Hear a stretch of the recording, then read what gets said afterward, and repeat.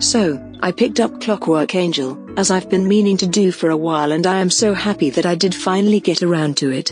Honestly though, I'm not even sure where to begin with this review. Tessa Gray, a 16-year-old American, receives a free ticket from her brother to meet him in England, where he is currently working. After the death of her aunt, and only family member aside from her brother, Tessa really has no choice but to accept, plus she's missed him quite a bit. But all is not what it seems in London. After being left with the Dark Sisters, Tessa discovers her world is not what it seems, and neither is she. I loved the characters in this books, and I'm not normally a fan of the love triangle trope, but I didn't feel like it was being shoved in my face, so it actually didn't annoy me at all. Before reading I thought it might, so I'm happy about that.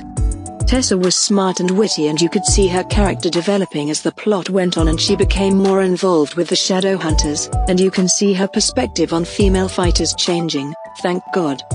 I also loved Will. He is just the type of character I always find myself loving in any book, show, or film, and he constantly made me laugh. He also made me angry a few times, but I'm hoping, there's a justifiable explanation for that, which we'll see in the remainder of the series. And then there's Jem. What an absolute angel.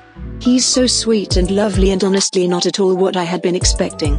He deserves to be so happy, and the relationship he and Will share is so amazing and fun to read about, and if anything happens to him I will revolt. I laughed and I cried, and I cannot wait to get started on Clockwork Prince immediately.